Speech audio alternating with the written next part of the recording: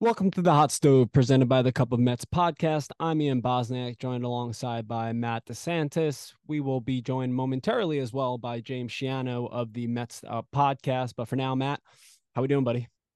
Good man. Another episode and another week of Hot Stove. Also, just want to say a happy Thanksgiving to our listeners. Yeah. We're proud and happy that you listen to our podcast, so we just want to give you a thank you for that. But yeah, welcome to episode 3 of the Hot Stove Rundown.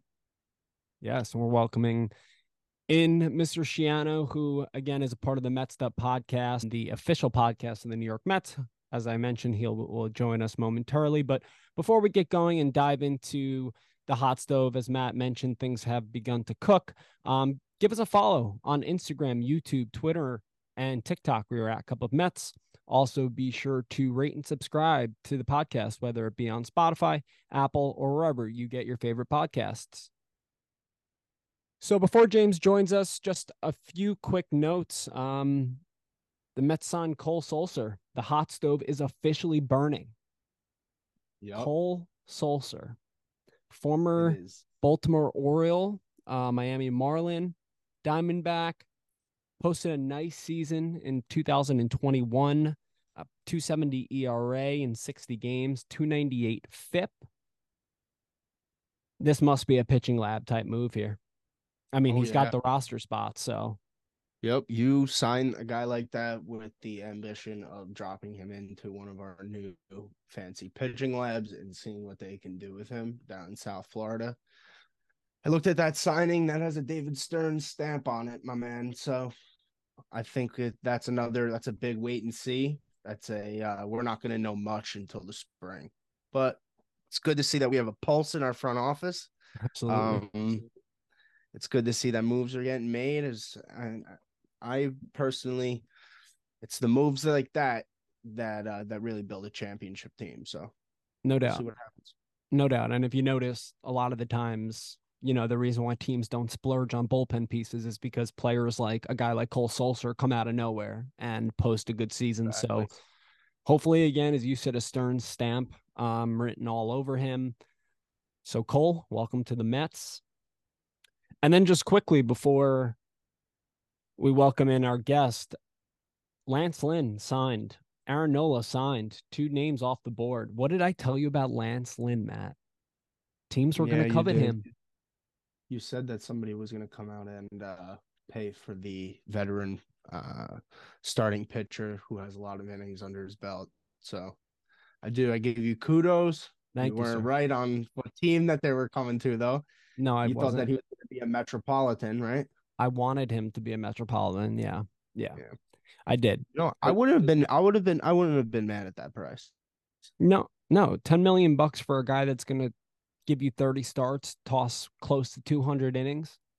Listen, But realistically, though, the I'm thinking about this from the Cardinals' perspective. They got a lot more work to do other than just that.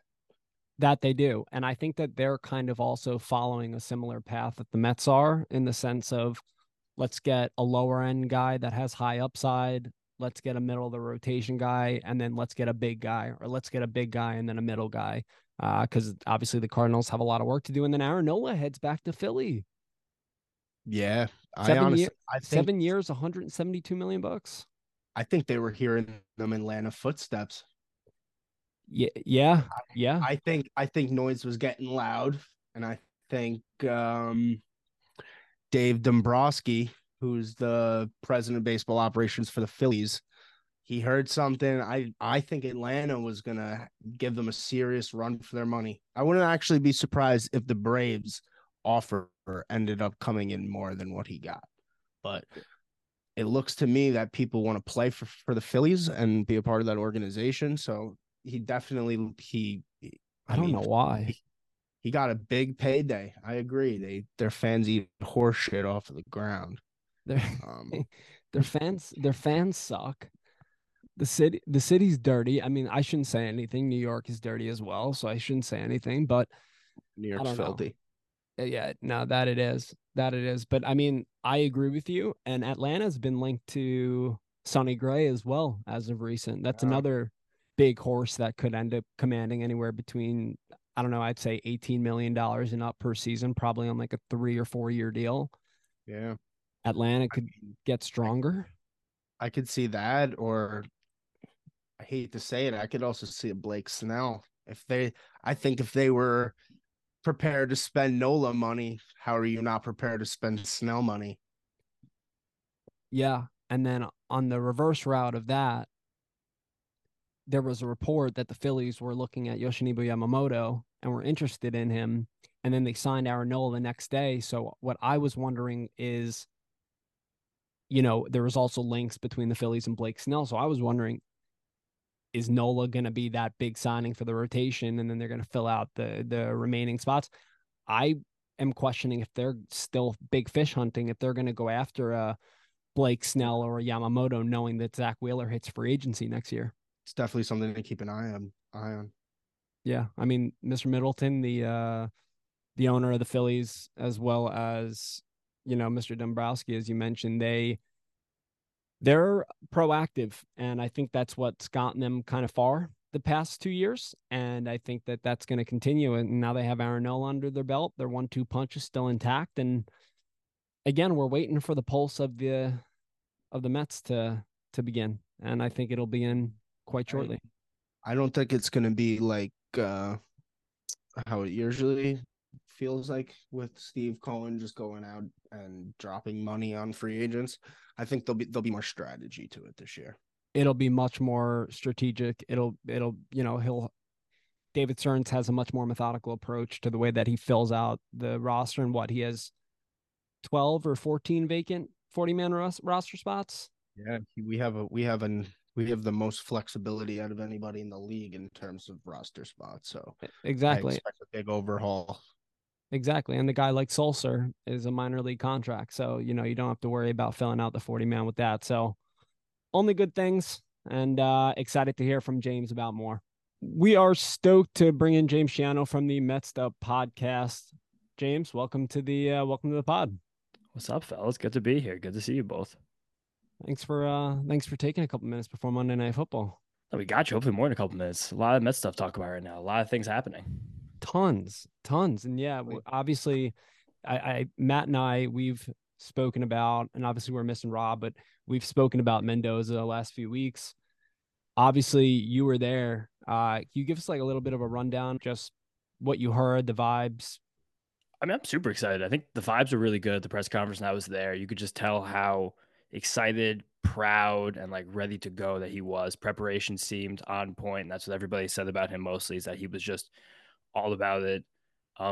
It seemed like, just like always, like the New York, especially the Mets beat reporters and the journalists are always gonna, like, a lot of them are gonna like circle like vultures, like try to get a soundbite, try to get you to trip up, try to get you to say something you shouldn't have said. But he answered every single question as well as he could. It was amazing to watch him go back and forth between Spanish and English. Like, one of the things I'm most excited about with him, very honestly, is that he is bilingual. Yeah, I think it's something that's underrated in like public, especially for most of us who grew up in America, where it's like we it's something difficult happening in our day, in our lives, in our game, and anything, and we can talk about it, and we don't have to multitask when we're talking about our problems. Also trying to like figure out a second language. Just having a guy sitting on the bench who, like, Brian Mauricio or Francisco Alvarez doesn't have the best game they want, like, he can talk to them about it in a way that's more comforting to what they're probably used to and could make their brain be able to process it more easily. So I think that's super underrated and something I'm really excited about. But again, it just seems like preparation. He's really, really, really seems good at being able to meld what your front office will give you and your analytics department will give you in terms of data and information while also bringing it to a baseball field. There was a great story from Will Salmon at The Athletic where he did like a whole profile of basically everything Carlos Mendoza did in like the 20 some odd years he was in the Yankee organization, maybe like 17, I guess, technically, as a minor leaguer assistant coach. But the Yankees were one of the worst teams at holding on runners in 2021. And he was like, there's a big issue. And he went to the front office. He was like, hey, why was this a problem? And like, how can we change it? And the front office like gave him the information they needed to do that. And then the Yankees pitching coach gave him a lot of credit because he took that, Matt Blake took him the information and gave it back to the team in terms of like drills and things to work on. And the Yankees in 2022 became the best team in the league at holding on runners and not allowing stolen bases. So just the fact that he's like, I can identify a problem I know needs to be fixed. Tell me how to fix it, and then you tell me this stuff, and I'll retranslate it back to the field. I think that's the most important thing. And I think that's something that's super understated, just like in modern baseball coaching. I'm Yeah, excited about it. I I definitely to touch up on what you just said, I feel like one of his best attributes as a manager is going to be his communication skills. Totally. Like you said, his bilingual, that's going to be huge for us. Not only, like you said, communicating with younger players like a Francisco Alvarez, but communicating across the board, having consistency across the board with front office and stuff like that. And especially now, in the baseball world that is so analytically driven, I think it's going to be really big for the Mets to have somebody that's, younger, first time manager growing into the position. But I think these are all things that he's more than capable of handling. He's been in the New York market for a long time. He's been around a lot of great, great minds. So I think he's up for this challenge. But ultimately, I think that will be one of his best attributes to the team is his communication and the way that he can send messages to our players, to our front office, and especially when they're collaborating on things, such as like the lineup cards or just like simple things like that. Totally. Now we're going. It's weird if you look back on it, but four straight managers that the Mets have hired have all had experience with New York City itself. Because we had Mendoza, spent almost 2 decades in the Yankee organization. We had Buck Showalter, managed the Yankees. It was Yep. about 30 years ago, but he still did manage the Yankees, had exposure to New York. Before him, Luis Rojas, who was already part of the Mets organization. And before him, the sneaky one, Carlos Beltran, who we all know has a lot of experience in New York City as well. So now four straight managers hired by the Mets have had experience in New York City, which I think is interesting and also kind of telling. Yeah, Mickey Callaway didn't make the cut there. Yeah. No, did not make it. Not a New York guy. No, Good. definitely not a New York guy. He's not a Actually, baseball guy either. not a He's baseball actually a guy. bad guy. Yeah, I actually, and I'm gonna keep it a buck. I was at the 2018 winter meetings. The 2018, 2017, 2017, 2018. No, it was 2018. I was at the winter meetings and I heard from people that he was a quote unquote dog Was it the bad way or the good way? in a bad way. In a bad Yeah, way. that's true. I mean, And then when I heard everything, I was like, oh well, this, put the yeah, puzzle pieces together. It makes sense. But yeah, no. Yeah, no, we didn't bring you on here to talk about Mickey Callaway, God no. but yeah. So did you get a chance to speak with Carlos?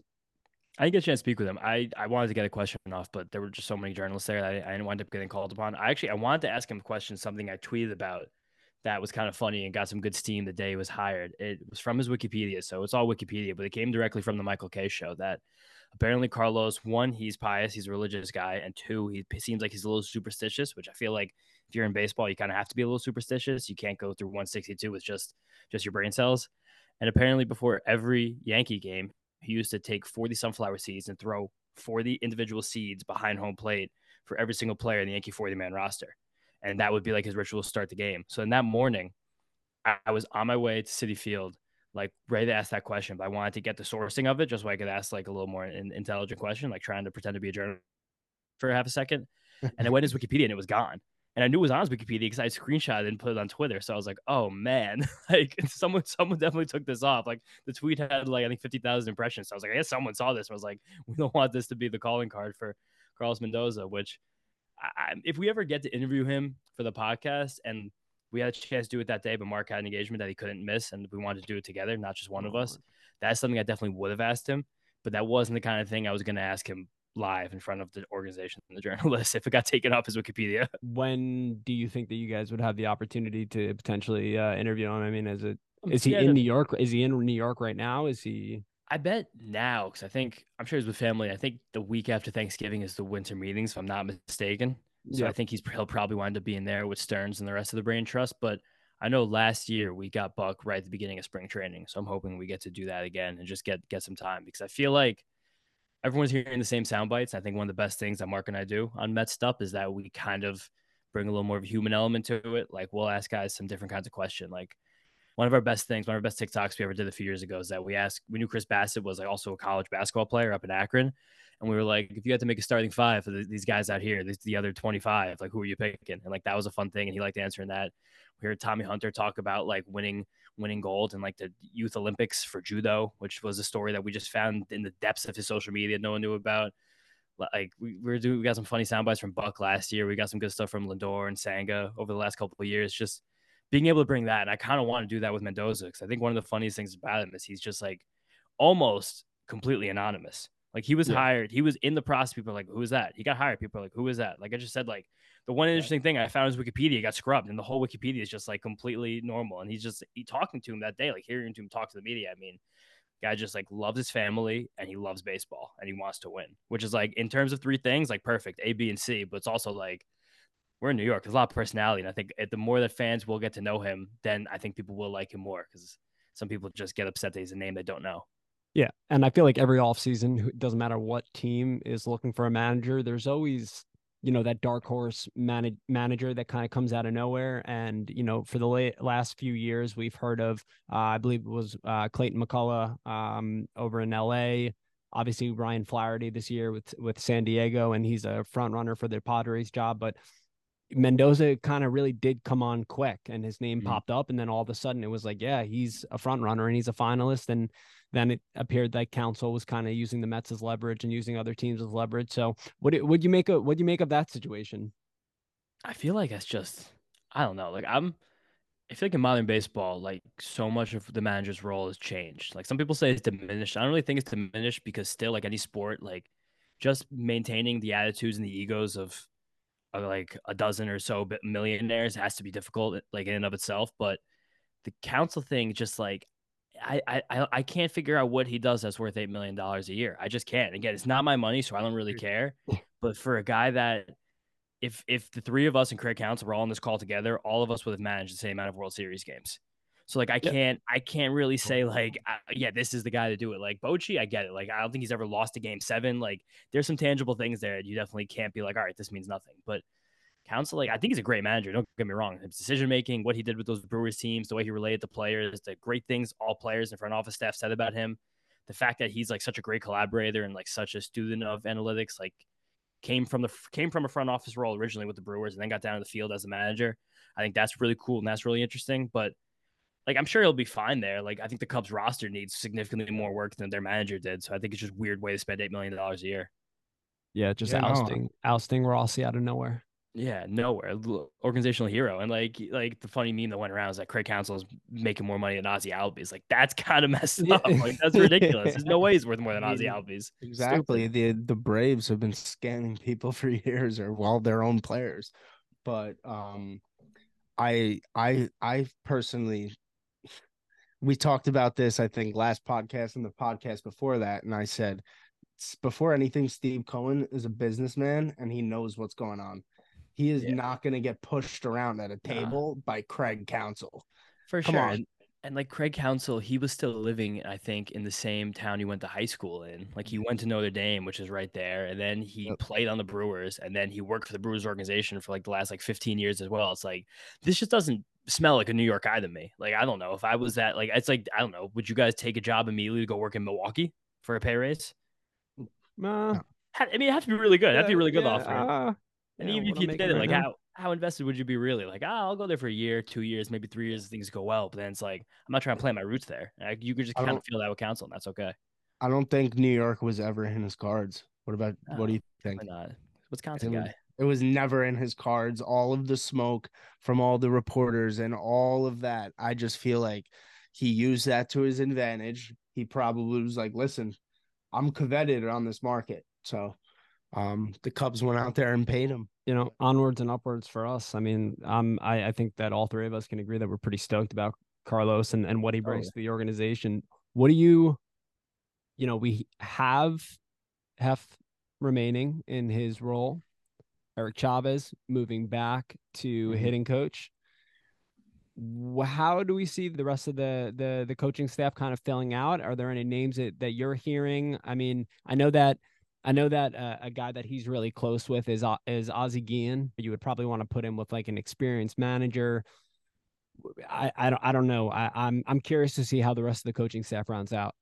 yeah, I definitely am too. And I'm definitely not privy to any kind of rumors, but it would make logical sense for him to be paired with like an experienced bench coach. He's never been a major league bench before, but I also kind of fear the way this media market works, where it's like if he's sitting next to someone who then people think is more suited for the role that he has, which I don't think will ever be true. But and it's also like a stupid fear. Like if that just happens, like that's just me being like scared about the way people are going to talk about it, just being scared of discourse. But I feel like he managed the minor leagues. He had his own team. Like he's managing the winter leagues. Like he definitely knows how to run a game. I think it's more just about like maintaining emotions. Like I think about like conceptually when the Mets had Rojas, like they hired a guy like Glenn Sherlock to be the bench coach, where it's like this isn't a name, there's no flash here, but there's someone who's been at major league benches before.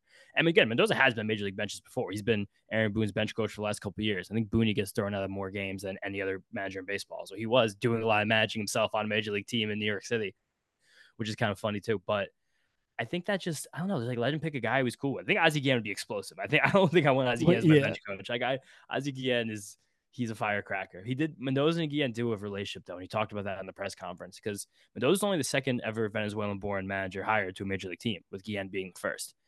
And he said that like one of the first calls congratulating him was Ozzie being like, "Yeah, let's go!" Like that's a cool thing. Like two fellow countrymen, the only two guys to ever have that job is kind of sick. But they'll also hear Francisco Alvarez talk about the impact that it's had.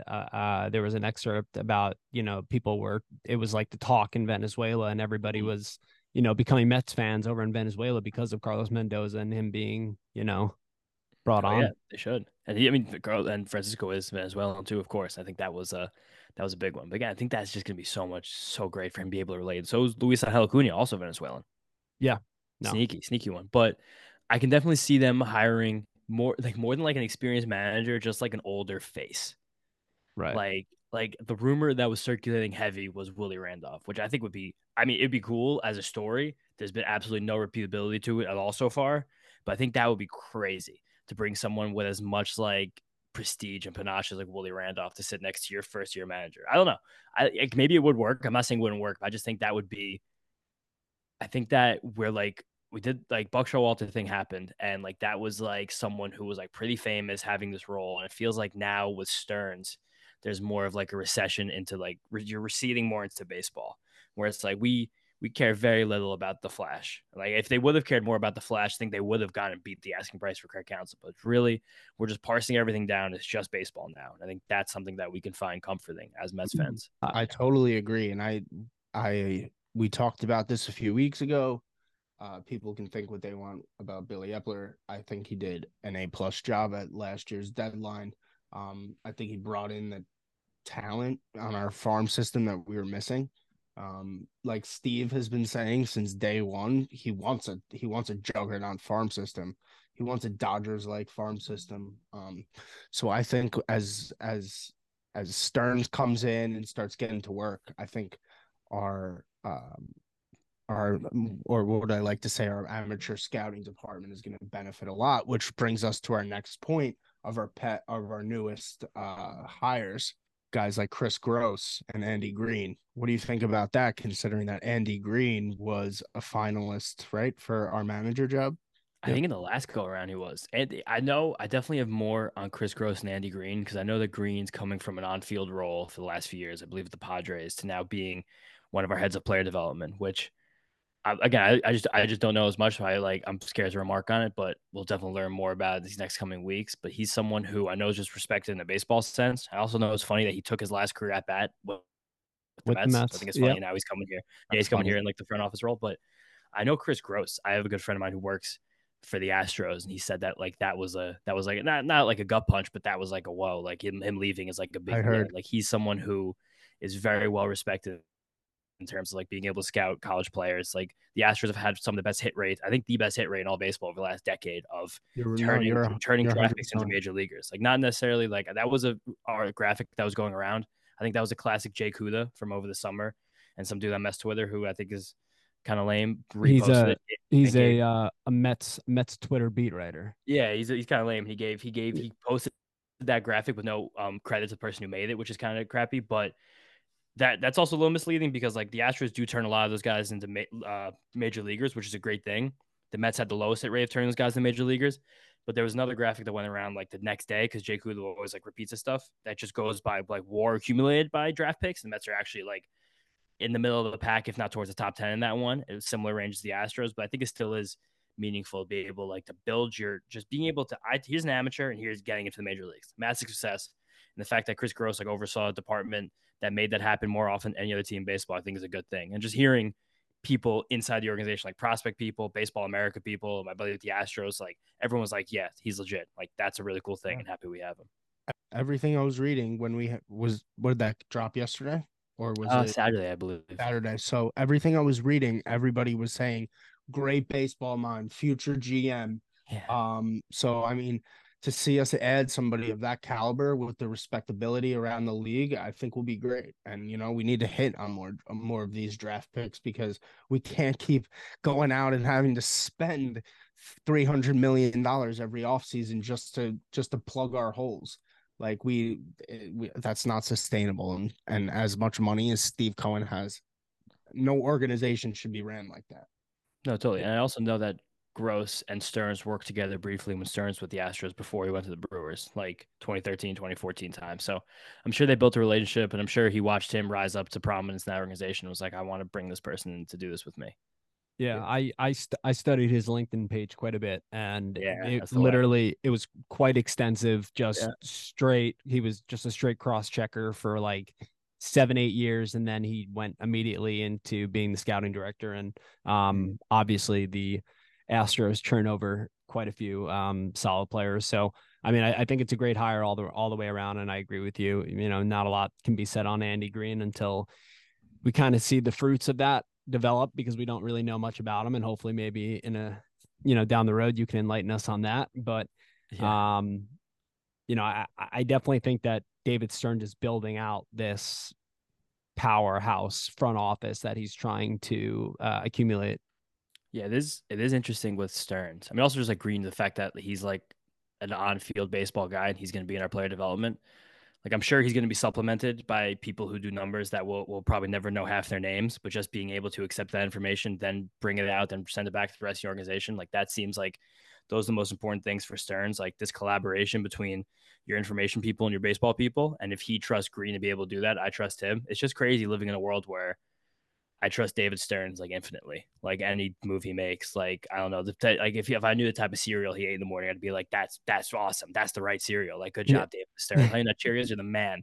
But Yeah. I'm just like I'm so devoutly like confident in what he's doing, and like it's a weird feeling as like a fan of, let alone the Mets. Like most of the New York teams to be like, yeah, I really trust the vision. I really don't care what happens. Another thing that's cool about what he's doing, and the Mets have been doing this trending up the last few years. Like there's a lot of really specific restrictions on most of the money you can spend across baseball. We know the famous Steve Cohen tax they put in the CBA a few years ago, and that made a big impact in the Mets trade line decisions this year. But there's still no limit. There's something they tried to put in the CBA but hasn't gotten passed on how much money you can spend on player development, coaches, and organizational staff. So that is where you'll see, and we've seen last few years, like Steve Cohen's wallet come into play. Like that can breed us our greatest advantage. The Giants and the Rangers the last few years have been on the top, same with the Dodgers, of hiring the most coaches and the most analysts of any team in the sport. And we've seen immediately like those three teams like have immediate success because of it. So the fact that you have the opportunity to go and like take talented people from other organizations and just give them more money and like have them choose to come over is a huge advantage. And the fact that that's something that as of right now, with the certain collective bargaining agreement that we have in place isn't capped, that's where we can get ahead of other people. And I think that's where the Mets are trying to get ahead of other people. And that's comforting coming from the time with the Wilpons where we like famously had like three people in the analytics department. Yeah, and it just shows, from building out the front office to stripping down the roster to have the most kind of roster flexibility. And when it comes to adding pieces this offseason, I think he's just already kind of put his mark in it. Also, just in his interviews, the confidence that he instills, he seems like Yeah. he's been here for like 5 10 years. I mean, again, like Mendoza, he's a New Yorker. Like he was growing up in Manhattan. He said he was sneaking into Shea Stadium in the '90s. He's a guy. Like he feels like one of us if one of us were like significantly smarter and more successful. Yeah. But he's one of us. um He's a Mets fan. He grew up Mets fan. He does want to see his team win. He knows he's the one capable of putting it together, and that's beautiful. Yeah, along with a fan and an owner, Yeah. it makes for a beautiful bunch. Mhm. Um, Obviously, though, the farm system, as of right now, pitching wise, not where it needs to be when it comes to helping the major league roster. As of yet, obviously, the names of like Mike Vasil, Dominic Hamill, Christian Scott, like they're coming along, right? But the Mets have to focus in on the rotation this offseason and look to the free agent market. We've already seen Aaron Nola head back to Philly. Lance Lynn, who is somebody that I really wanted the Mets to get as a back end piece, just the durability, the reliability, the 30 starts a year, 200 innings. I know that he had a really rough season last year, but whatever. With the pitching lab, his wife posted that he's working really hard on social media, but obviously he heads back to St. Louis. What are you looking at in the starting pitching market? Obviously, we're all waiting for Yamamoto, who gets posted tomorrow morning at 8 a.m. officially. We won't know about that until December because that's when he's going to be meeting with clubs, according to sources. But how do we see this starting pitching market playing out? I think that this was the biggest mistake the Mets made last year, where they were going for a lot of top end over volume, because I think that we took for granted how many innings we got in 2022 out of both Taijuan Walker and Chris Bassett, Yep. let alone Max Scherzer, and he was healthy for a full season. I think this Mets team, realistically, right now, to compete the way they keep saying they want to compete next year, you probably need 350 innings, maybe 400 innings. You need to find them before we can get them. And you did touch on the prospects. I think that the Mets crop of starting pitching prospects is much better than I think a lot of people outside of the Mets think. But I think you're probably not getting high impact this year. I think Vassel's fine. He's a good ball player. I think Christian Scott has a lot. I think Dominic Hamill has a lot of sneaky upside. And I think Tidwell is kind of the prize, but he's probably another full year before he's making a big impact. But you just really have to spam these guys. And the Mets did get lucky at the same time as they need a ton of pitching. There's a massive middle ground of pitchers available as free agents. Besides Yamamoto, that's really the only sexy name left now after Nola. Blake Snell, as much as I love him in fantasy baseball, just throwing him in there as my SP2 or 3 every year when the draft price persists, he's just terrifying. He's someone who I also think is not, and this is this is stupid. There's no analysis here, but he just smells like a guy's not built for New York. I just feel like someone could write a scathing article and he could crumble. I mean, I have no proof or no records of that either, but I don't know. And I've always liked Snell. The stuff is incredible, but he's someone who I'd be really scared to commit the amount of money to that you've needed him to, just because of how inconsistent he's been year after year and how inconsistent his workloads are year after year. One of the things I like so much about Nola is that he's just 150, 160, 170, 180, 200 guy. That's what the Mets need right now. I believe in Kodai Senga as a true 1-2 type guy. And now it's just getting someone else who could do that, which maybe that's Sonny Gray, but Sonny Gray's a Southern boy and he's there's a draft pick attached to him. Jordan Montgomery's not spectacular, but he's eating tons of innings. And then you get into the next tier of Kenta Maeda, Seth Lugo, Jack Flaherty, Shoto Imanaga, the other Japanese pitcher coming over along with Yoshinobu Yamamoto. And then it's where are you finding your difference maker? Could Frankie Montas, Luis Severino be a difference maker that you redevelop a little bit, get him healthy? Because otherwise, where's your punch? Where are you getting that impact from? And it feels because the Mets are walking a line right now, I think, between how hard they want to go to compete in 2024. Because there's massive reinforcements on the way. They're big free agents next few years. There's generally money to spend. But they've been so reluctant to give these massive long-term contracts to guys who are not named Francisco Lindor, Brandon Nimmo over the last few years. I think that's because they know that this is the fake window. And I think the window after this is the real window. We're not the fake window, but I think this is just let's see if we can do something crazy. Whereas after this, we're building sustainable winner. So I think whatever happens with Yamamoto could shift the direction of the Mets offseason a lot, because he's the prize. He's the jewel. He's the top end pitcher. He's everything you want. And every other pitcher is maybe I want this guy. So are you stretching it out to a 6-man then? If you sign Yamamoto? Totally. And I think Stearns, he gave at the GM meetings, one that was canceled early for norovirus a few weeks ago. Yeah. Saved the Stearns before everyone got sick and started throwing up. He gave a really good he just gave a really good talk to the media, just back and forth. Some of the sound bites he grabbed and I thought were interesting, because I thought it was something that was, one, gave me more confidence, and two, something that more front office executives should be talking about but aren't, is the fact that he was going to every single player and analyzing their strengths and weaknesses and asking what they want to do. The fact that we already have Kodai Senga, who last year was an ace, absolutely to the top of that, what that term means, but was significantly better pitching on the 6th day and the 5th day, which is something he's always done his entire career. It's okay, let's play to our guys' strengths. I do, we just, the only thing stopping us there is having 6 actual starting pitchers. Because right now we have basically 2.5 in this rotation, and then we're going to see what we get. But especially if you get Yamamoto. Like I think there's almost no doubt. And then they asked like, oh, so what does that entail? He was like, first it's like getting 6 pictures and like, actually looking at their schedule, like seeing where off days are and like planning where these spot starts are going to be. Because like pitching management in a season, like that's an organism. Like that thing's alive the whole time. Like you can't like it's not MLB the show. I'm not setting my rotation in April and like simming to the end of the year. Like we're gonna change this a lot. Like last year the Dodgers I think had 13 or 14 different guys start the game for them, and they still had one of the best records in all of baseball. Like to do that the right way, like you got to have a lot in the cupboard. You got to have a lot of bullets in the chamber, and the Mets need to find those. But I think that should be the plan. If especially if we have two high level pitchers who came from the NPB, like we should make sure that they can be as good as they can be, and that comes with 6 man rotation. Agreed. Yeah. And I think that there's an abundance of those like middle ground pitchers that you mentioned. Um, Two guys in particular that I like. Michael Lorenzen, another one is Mike Clevenger.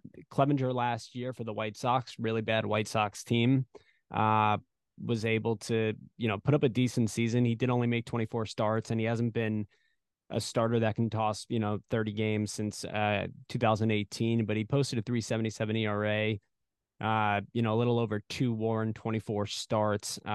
Guys like in that pack, I think would be a good fit for the middle. And then getting a guy like a reclamation project, like you mentioned, a Luis Severino or a Hunjai Ryu or something along those lines, someone that has high upside and is kind of like a low risk. I think that that's kind of the way that you fill out the rotation. But it sounds like you and I share a similar viewpoint in the sense of spreading out the money. So for me, like I know that my number two, if I fail to sign Yamamoto, I'm dropping, let's say Yamamoto's going to get 28 to 30 million AAV, right? I'm going to drop that down to between 20 and 25 million AAV in a Jordan Montgomery. That's going to be my second. Do you have somebody there, or are you patching it with different guys? Yeah, if they miss Yamamoto, and if it was me making these calls, I probably would just straight up patch it out after that. Like I would do because I think like if Montgomery didn't just have this wicked hot streak and just earn himself tons more money, I would have liked him a lot more. And I love Jordan Montgomery as a pitcher and as a competitor and as a baseball player, but like I fear I fear spending a lot of money on something that's like less repeatable. And a guy like Montgomery, who's more like a command guy, more of a ground ball guy, like I'd like to buy strikeout upside. If I'm gonna buy, I like to buy velocity. And Montgomery doesn't really have either of those things. I think he's a fine starting pitcher, but like getting to the end of that year, watch him gut out that World Series game, getting no strikeouts in 6 innings. I was like, this wouldn't happen again if like he threw all the same pitches in the exact same places. And again, I think he's great, but like it would be his fourth organization in less than 3 years, and just like I think he's good, but it's just I don't know. Like to get another like soft tossing sinker baller, we already have Quintana for that. Like I think he's fine, but I think you could almost for half the money, like I could see Clevenger being better than him. I could definitely see Seth Lugo being better than him. I can definitely see Kenta Maeda being better than him. I could definitely see Montes Severino, Tyler Molly all finding a way to be better than him. I'm obsessed right now with the Eric Fetty reclamation project coming back from the KBO out of nowhere. Great article I talked about in Messed Up from the Washington Post about him recently. Just the fact that he completely redefined himself like as an athlete, went to the KBO, was the absolute superstar of that league. He said he couldn't even walk down the street or go out to eat in Korea without getting mobbed by fans. He said he would leave his house into the Washington, D.C. area. He said no one even recognized him. Like I think he's coming back as like a totally reinvented dude, and he's kind of a hilarious last option for the Mets, like a nice wild card at the end. But Montgomery, I feel like right now we're at the point where like his fame and his prestige has surpassed his talent. And I want to pay for the talent, like not the prestige. But again, I think he's good. I think he's probably giving you a more consistent workload than almost every other guy in this list. But I'm really curious to see where that number winds up. Like if he's a $20 million guy, I'll be like, congratulations. I think I'd rather pay someone less. See, I actually agreed with that sentiment, and Matt and Rob changed my mind, and now you're changing my mind back. There you go. So Snip, snap, snip, snap. Yeah. I appreciate that. You're actually you're backing me up here. Okay, sweet. So it sounds like you would fill out, and I mean, I'm actually going to bring this up. Would you have signed Justin Verlander last offseason then? No, I definitely wouldn't Okay. have. All right. So I talked about it's funny because I had talked about it on a podcast before it happened, where I was like, "There's a lot of data that show." And again, I loved having Justin Verlander on the team, and he still went back to the Astros and pitched great. And he was just a really cool guy to talk to. He gave a really good interview. He was really nice, and like really appreciate having him in the organization. But there's a lot of research between how far away you get from your Tommy John surgery and what that does to your productivity. And the fact that like you have what they call like a honeymoon period, like a Cinderella period after your Tommy John surgery, where everything's like handy dandy, but then you start to lose a little bit. And what Verlander lost a lot of was that fastball shape, like the pop on his fastball, the ride in his fastball, the thing that always made his fastball so explosive. So then when he was elite, it was 99 with the perfect shape and like, I can't hit this. And then he got older and older. The shape was still amazing. He still got that great backspin on it, but it became 95 a good backspin. So that's like where you're precarious because now your velocity is average, but your shape is above average. So then you're scared of when that shape goes below average. Now you're throwing balls down the middle, people are going to hit. And again, he still got great results. And he probably still be really good again this year. But I just thought that that was them being like, we got to fill this hole right now, which again, they need to fill that hole right now. But it like he still was successful the whole time, but it felt like we're going to spend a lot of money for someone who I think you're paying for what he did rather than what he will do, which is the fear a lot of times of starting pitchers on the free agent market in general. Yeah, and it just like thinking of losing out on Yamamoto and then pivoting to somewhere else and giving nine figures to somebody else really does kind of remind me of like last year we lost out on Jacob deGrom, went to Justin Verlander when we could have spread that out towards pitchers that could have given us innings. Obviously, we didn't expect the injury, but you know, Yeah, and I would have done that for Nola. I think Nola would have been that guy. Like I think that he gives you enough of a floor of being a dog and also the innings where I'm like I would definitely would have given him the contract the Phillies gave him. But it just sounded like he really wanted to be in Philadelphia. And again, Yeah. he's gonna if he plays out the whole contract with the Phillies, he'll be one of the longest tenured Phillies in the history of the Philly organization. So like congratulations to him for that. But I think that could have been someone who would have been able to fill in nicely, albeit much less sexy than Yamamoto. sure. Yeah, and I mean he only got 24 and I think 3/4 or something like that. Something like that, yeah, which is a fine rate, especially the way the pitchers go for now. Like that's not a crazy thing. It's just you're buying mid and late 30s for a guy with thousands of innings on his arm. So that's the fear, but it could have worked. It still could work. I think Noel's great. I think he's criminally underrated. He always has been. Looking towards the bats, Um, the Mets need another bat in the middle of their order. Uh, Yeah. First, though, we're going to talk about Pete Alonso. Stearns at first said that he was going to be a Met next year, then said most likely going to be a Met next year. Now it's sounding like he's not going to trade Alonso. It's probably going to play out in like a Judge scenario. Do you see Pete Alonso with the Mets long term? I feel like that, right? Like he just seems like a guy who likes being here and wants to be here. And I think we're just talking about Nola, a guy who they were so far apart in their negotiations last offseason, him and the Phillies, and then you didn't even hear anything about it. And in 1 second, they're back together in this offseason. Like he did a test free agency, like quote unquote, but he seemed like he always wanted to be a Philly. And I feel that way about Pete. It just feels like right now Pete and the Mets are far apart because all the reports that come out, like unsubstantiated, but that's what's coming out right now, is that he wants to be paid like not only like one of the best first basemen in baseball, but like as one of the top players in baseball, where it's like, okay, like if someone wants to pay Pete Alonso like significantly more than like Freddie Freeman or Matt Olson got, or like similar to what Aaron Judge got, like that might just be something that someone else just pays him, and then he's a great Los Angeles Angel for his entire career. But just as of right now, a guy who he he's great. He's one of the best power hitters in baseball. I don't think anyone in baseball has more home runs since Pete Alonso got to the major leagues than Pete Alonso. But he's the first baseman, so defensive value I think is it doesn't really matter as much as in terms of every position in the baseball field. I think first baseman has the least defensive value. So him, some people think he's a good first baseman. Some people think he's not a good first baseman. No matter, it doesn't matter. He catches the ball and he hits dingers. Like I want Pete Alonso to be a Met, and there's no one's going to hit as many home runs as him over the next few years. But if he's going to be one of the highest paid power hitters in baseball, it doesn't seem like the Mets will be paying him that. And if he goes to free agency and he realizes that every other team's offer is really similar to what the Mets are offering him, and I think similar to Aaron Nola, he winds up just coming back.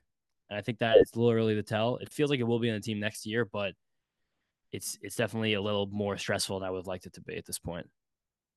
Yeah, I totally understand that. But then another thing we got to think about, like, so he rides into this year with us. Then say our team is, 8 games under 500 at the trade deadline, and they still have no contract in place. What are they doing? That's going to be really interesting to see unfold. It is. It's also funny because, like, in terms of the trade market, first base is never a position that really gets the people going. Like I can't remember a trade besides Mark Teixeira, and that was like almost 15 years ago now, where a team like gave real capital to go out and get a first baseman. Like the Braves gave up pennies to get Matt Olson. Like I can't even think of another like notable first base trade that's happened recently. Like Josh Bell last year, but that's not even the same universe or galaxy as Pete Alonso. So it's like you that, and that's also seems like the disconnect between like Boris and the Mets in general, where it's like, are you a first baseman or are you a transcendent power hitter? And like technically you are both, but that's what the market dictates. Like here's the other first basemen who are similar to you. Here's what they get paid, and like it depends. It will depend then, I guess, like in this hypothetical situation, like how much the team ready to spend on power, like how many, what are you trying to give up for him? Because like maybe a lot, or it might really not be that much, because teams just kind of fill first baseman with whatever usually the last couple of years, but it would definitely be a fun exercise for David Stearns. Again, like I trust him whichever way he went on it. Yeah, see, I'm like, obviously I want Pete Alonso long term as a Met, and I'd be willing to pay him as the highest paid first baseman in the league, right? And I think Freeman's making 27, so you would give him 28. I just don't want to see this like 10-year type deal. You know what I mean? Like that's Yeah. to me that's not sustainable, because the latter end of that, he'll end up being a DH. Hopefully he's still hitting those dingers, right? But you can't bank on that, and then you're stuck with the 10-year $280 million contract for a guy that's going to be a designated hitter towards the end of his career. And then again, you mentioned Olson's making $21 million. That was a steal. That was a typical Braves contract right there. No idea how they got that done. But then also a guy like Paul Goldschmidt, I think, is making 25, 26. So to me, Pete Alonso has to be willing to stay within that ballpark. And then, going back to what Matt said, you know, when you look at the trade market, a lot of teams are now in the race with the expanded playoffs, and more teams are willing to spend. We saw it this past year. You might be able to relay something for him. Obviously, it wouldn't sit well with the fan base, but I agree with you. I trust David Stearns, and if he would to say like that's the right call at that time based on the lack of negotiations or whatnot, I'll trust in David Stearns, man. Yeah, and I feel like in terms of every position on a baseball field, like getting first base production is one of the more easy to find just around. It's just the difference is again like transcendent power, which is what Pete Alonso has. Like I don't know how to replace 47 home runs this Mets lineup. Like you really like right now, there's only one other player you think might hit 30, and that's Francisco Lindor. So like after that, like you need home runs to win baseball games. Like you just watch the Rangers steamroll the entire league and hit more home runs than like most of the games they played, and that was their formula to winning a World Series. So you do need home runs, and the fact that the Mets have less home runs in general on their roster definitely gives Pete more leverage. And you should use every leverage you can. Like every player should get as much money as they can. Like Yeah. I love loyalty. Like I want a guy like a Pete Alonso to be in the Mets his whole career, but like I'll never fault any athlete for getting what they're worth on the open market. Like absolutely not. Like this is it. You got one shot here. Like make your money, dude. Like go off, King. But again, it would be cool if Pete Alonso's Met forever. But it's weird. It's so weird in terms of Mets roster construction too, because they don't have that kind of power anywhere else. Like not many teams do, but usually teams have a little more spread out than the Mets right now. I know. Yeah, and where are you looking for the power if you're James the GM? James the GM. I mean, I'm a sucker for Jorge Soler. Just want some dingers. Yep. Jorge Soler's plate skills have gotten better the last few years. He hits the crap out of the ball. Like I'm not really. He just put it out in Miami for a year. I'm not really scared of him getting it out of City Field at all. And I think in terms of all the power hitters out there this free agency, like I think he is the most notable. Like I think he's a step above Teoscar Hernandez, a guy who gets lumped in with a lot. I mean, like obviously Shohei Otani, but just seems like there's that's just it's almost like you can't even talk about that because it's like that's such a whole different other realm of like free agency discussions that it's like, yeah, okay, Shohei Otani won. Now we're talking about everything else too. And like, I get that, but like, I mean, he's like Otani, like it's all moot. Like then we're good. I don't really care. I mean, if yeah, he could probably play first base in 5 years if he needed to. But Paula after, Harper. yeah, or exactly. After Soler, I think then like Teoscar's good, but Teoscar's such more of a wild swinger than Soler. I get a little bit worried about him having a multi-year contract into his 30s and like swinging, expanding the strike zone a lot. I think that Reese Hoskins is a little sneaky. I don't think people are talking about him as much just There it is, because Maddie. he came off the ACL, and then he's always been a good hitter. Like I am scared about him with the ACL. The fact that he was never really that good of an athlete, and now he just tore his ACL, which I'm like, all right, damn. And he's already 31 years old, but in terms of like power and plate skills on the market right now, like it's hard to find someone who beats Hoskins. Well, first off, I completely agree with the take of Soler, and then Hoskins. I think that Hoskins is a really good bounce back candidate. A guy that I also like, but this would kind of complicate things for the Mets, is Matt Chapman. Yeah. Obviously his defense is not as prominent as it was, like the Nolan Arenado status when they were, competing for who was the best defensive third baseman. Offense wasn't as great as it was this past season in Toronto, but we've heard that the Mets plan on going internal at third base, but you look around at some of the players and you understand that 2024 may be a transition season, but a guy like Beatty and Vientos and Mauricio, they all showed such inconsistencies, and you don't really know what that next step is. And on top of it, we need a bat.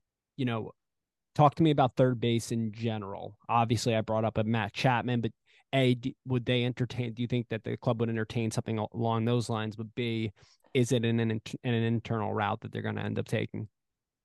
I feel like again that's something that'll be really determined by where they wind up taking this offseason because they've been really vague about like we want to compete next year. It's like, yeah, okay, me too. But like I don't know if that means again like putting a bunch of money down like last year or being like 2025, 2026. It's impossible to tell right now. And I think no matter what, they again will be competitive this year. But I think a guy like Chapman, who again also is past 30 years old, he took him like 2 years to get over like a wicked hip labrum tear that he had that sapped his power, screwed up his swing for almost 2 calendar years. Now he finally got back on track last year, tore it first half, fell off in the second half, but still like did a lot of the things under the hood that are like the things you want from your top power hitters. He barrels the ball, he hits fly balls, he doesn't expand the strike zone.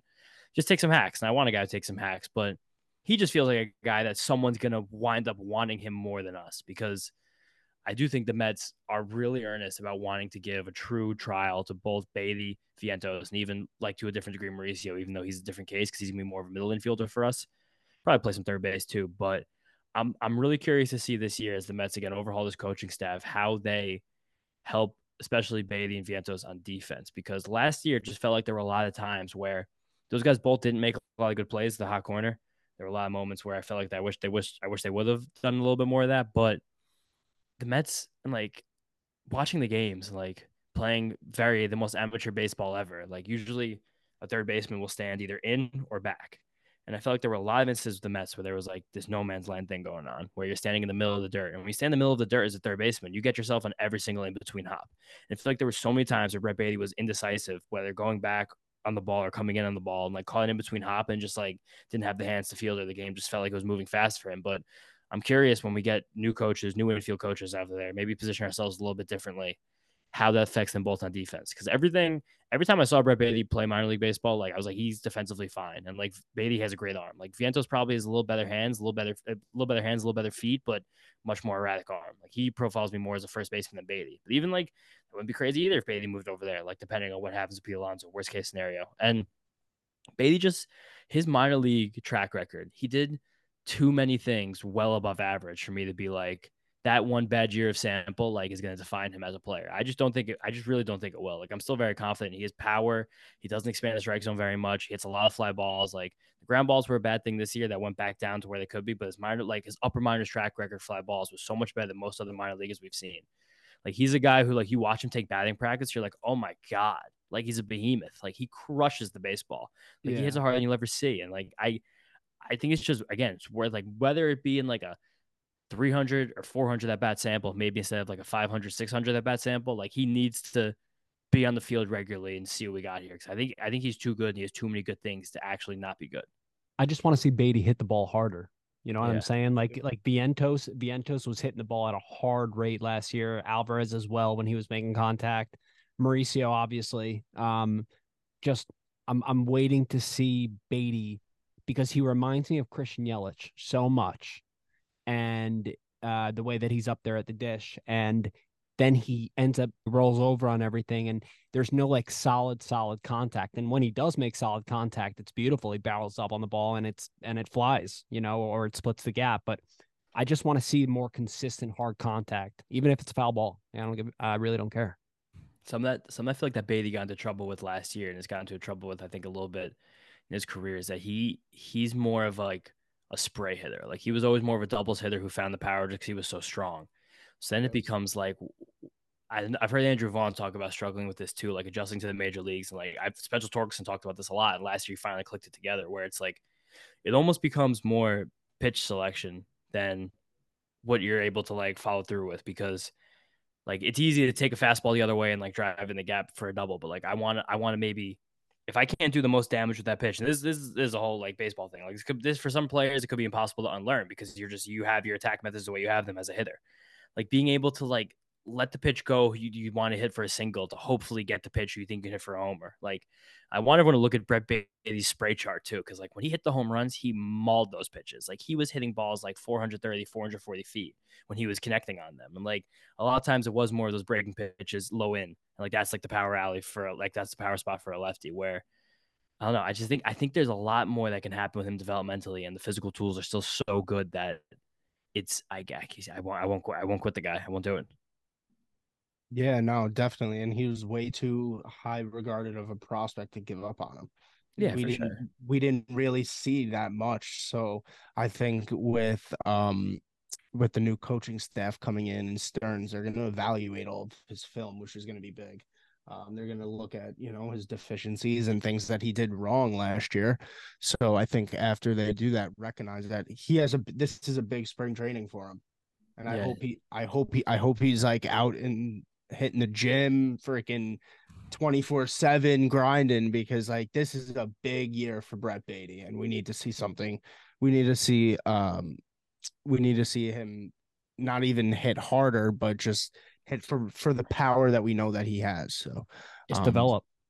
yeah, just get better. Again, like a guy who like is weirdly gets compared to Beatty is Alec Boehm because he was also a high draft pick. Even though Beatty was a high school guy, Boehm's a college guy, and Boehm I think right now is like almost 5 full years older than Beatty, if not four. And like Boehm had that little like 40 game sample when he first came up. Again, at the age that like a little older than even Beatty is, where he was great, and then he played a full year like almost 30% worse than league average. Then he played another full year like barely at league average. And he just played another full year barely above league average, where it's like okay, like development just takes a while. Like sometimes these guys, like right now, Alec Boehm's a 27-year-old who's like barely a league average hitter, like projects as barely a league average hitter, where it's like probably expect more of your first round pick, but even just getting to that point for Brett Beatty, I think will be a huge step in the right direction. And that's also not saying that the Mets don't bring in a veteran. Like I don't know, people talk about Justin Turner, like it's never been like linked in any way directly, but like I think that would make some sense. Like I think yeah. like Heimer Candelario makes some sense as no short term deal. Like I think just getting and like Stearns talked about this, like competition is not a bad thing. Like we want to create opportunities for our young players to improve, but also if we see a way for our baseball team to improve, like we will take that. And then if you want to get your job back, go take it. That's possible too. So I think that's all part of the equation for these guys. I also think another thing is, obviously they have the likes of Jet Williams, Luis Angel Acuna in the minors, and some other infielders. Marco Vargas, obviously, he's way down the line, but something that you could think of is one of those three that were mentioned, Beatty, Vientos, or Mauricio, being used potentially as capital in a trade to bolster whether it's a rotation or another area of the team. Obviously the Mets aren't going to be the only team that still sees upside in those guys. So, not only is it the prospects that we could end up dealing because we've heard, some trade potential packages, but it also could be one of those three. Yeah, totally. Like there's only like a 9 spots in the diamond, so like eventually all these guys can never probably be on it together. So I think a trade theoretically would make sense, but it's also I think there's like so much more you can get in value in terms of like trading the shiny new thing rather than the thing that's like gone a little rusty for a year in the major leagues. And like even with that, like guys I think Beatty still has plenty of trade value, and I know the teams will come knocking for him, and like he could be the centerpiece in a real deal. It just becomes the Mets again reluctance to move him and quit that. But Vientos is a guy without really any defensive value, and he hasn't shown enough to be an elite hitter to where I think he has a lot of value. And like Mauricio plays more premium positions, and he does hit the crap out of the ball too. So we might get something there. But I think like the other guys, especially the young Mets pitchers, I think they're just open to whatever right now. And I think you can kind of see that based on the fact that Stearns cleared out so much of this 40-man roster already. Like the Mets are heading into the offseason with 27 guys in their 40-man. It's kind of unprecedented. Yeah. So it's like it's no relationships. You're just being viewed as a baseball player right now.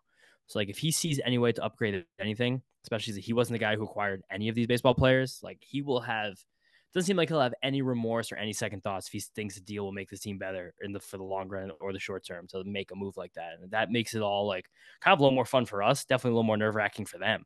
But it's like anything can kind of happen. That's kind of the joy right now. Hypothetical here, okay? Steve Cohen got very angry at Steven Matz's agent when Steven Matz's agent blew him off, ended up with the Cardinals.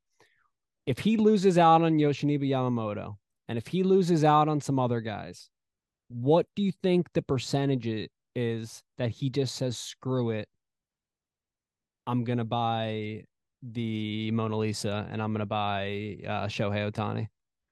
I think that they're just gonna just give him as much money as they can and just be like, just make you say no. Like I don't think Steve Cohen's the kind of guy who will forgive himself if he's not in this race for not only like one of the most prized baseball assets we've ever seen in the open market, one of the most prized like marketing aspects we've ever seen in the open market. Like what he could do for just like let alone this city, like it'd be an attraction every single day. Like even if Shohei Ohtani didn't pitch last year, he still would have been the MVP. Like that's how good of a hitter he is. And his Mets team just needs a left-handed power bat, bad as anything. So I think they're going to go for it. I think they're going to go for both. I'd be shocked if they got both, but like nothing would really surprise me from Steve Cohen because I mean, you talked about before, Matt, like businessman first, like scared money don't make none. Like if you go out there and buy these two players, like there's gonna be asses in those seats. There's probably going to be anyway, but like that's going to be some stuff. So I mean, I'm not gonna say it's impossible the Mets get Shohei Ohtani. If I don't know, I think I'd be surprised if he didn't wind up in the West Coast. It seems like the Giants and the Dodgers are the two who are really gunning, and they have a lot of money to spend on it right now, and they know they're in competition with each other, and they hate each other. It's going to make them go even harder. But Yeah. like I don't know, if Steve gets neither of those two guys, I think it would be a little bit of a surprise. I would think if we don't get one of those two, it would be a big surprise. Um, I think that they're gonna have to because they need to shore out this rotation somehow. I think Yamamoto's has got to be their target one, and it's gonna sting if they miss out on him. I hope they don't. Um, I projected him to sign with the Red Sox. I really hope that I'm wrong. I would love to be wrong on that, but I think we're in a good spot, and we have definitely more moves to be made. There's a lot of free agents out there. I trust David Stearns to make the right moves. Too. I mean, quick. Well, what's one Mets memory you're thankful for? Oh shit. One Mets Um, memory that I'm thankful for. Yeah, the Okay. one Mets moment. We just tweeted out for Mets stuff. We're trying to get people to say some stuff. If you guys want to go reply on there, we're going to read some on the podcast this week. But just like hit me with some Mets stuff. Absolutely, yeah. Something that I'm thankful for is, wow, this is really just the way our fan base is and our fanhood has gone. Yeah. Um, I'd say I was, whew, um, 2004 You're Mets going far back. Tigers. Mike Cameron hit a walk-off home run. It was one Sweet. of the first. He did a nice little Sammy Sosa trot to the right. Within that game, I was 9 years old. Omar Infante was on the Tigers, ripped a foul ball. I actually leaned my glove over at Shea just on a whim and grabbed it. Nice. And other than that, all the good moments in Mets history for me that I've seen have Yeah. ended up in heartbreak. So I can't really say any of that. Yeah, no, of course. For me, I'm gonna go a little more recent than that. Mm, I'm gonna say the Mets trading for Yoenis Cespedes. I think that unlocked nice. a 2015 was the most fun I had as a Mets fan, I think, ever. Mm, I'll never forget being a freshman in college and coming home on the weekends. When my dad would say, "Got tickets to this game, got tickets to that game, come home." yeah, So I was at the game right after the fuck you Utley when he took out Tejada's legs. yeah. That was such a fun game. But just Yoenis Cespedes that year, man, I'll never forget sitting there just saying, like, what did we do to deserve such a stud at the bat who just every time gets up at the plate, you think possibly a home run. Him Mm, with his swagger and all of that, taking us to the World Series. I Neon. Yep, that yeah. neon does I the was I whole. was there the parakeet night actually. Weirdly, that run that was a weird like meme that came out of that, but no, that was a good time. Yeah. So I was just about to ask before we hop off, what are you thankful for in terms of My Mets lore? my my favorite one ever was I was like 9 or 10 years old, and it was Subway Series, Shea Stadium, when David Wright hit the walk off double off Mariano. Oh, okay. Like that was Yep. probably like one of my coolest moments of being a Mets fan. I also think about one like this is like a meme I'm more thankful for where I was at another Subway Series game with my dad like years after that, 2014, and the Mets had two pitchers debuting on back to back days, Major League debut. And he's like, let's go to one of these games. Let's see one of these rookies. Ah, I was I like, know yeah, where it's a you're really going. good idea. He's like, which one do you want to go? I was like, all right, That Tuesday, it's Rafael Montero. I think he's a better prospect than the other guy coming up. So let's just go see him. And that night, Montero got smoked, and Masahiro Tanaka threw a complete game shutout against the Mets. And the next day, Jacob DeGrom started just being a dog, and that was it. James, listen, man, we really appreciate you hopping on for quite a bit of time. It was really appreciated, and we look forward to touching base in the future, man. Yeah, totally, dudes. Yeah, appreciate you guys having me on. Nice to talk to you both. Yeah, you as well. Also, where can I actually, I'll talk to you. I'll send you a mug. All right. All right, I'll take a mug. All right. Couple Perfect. minutes. Perfect. Perfect. I'll send you a man, mug. thanks, James. Awesome. We appreciate your time, brother, and have a great Thanksgiving. Gotcha, fellas. You too. Yeah, James Schiano, everybody from the Mets Up Podcast. Appreciate it, man.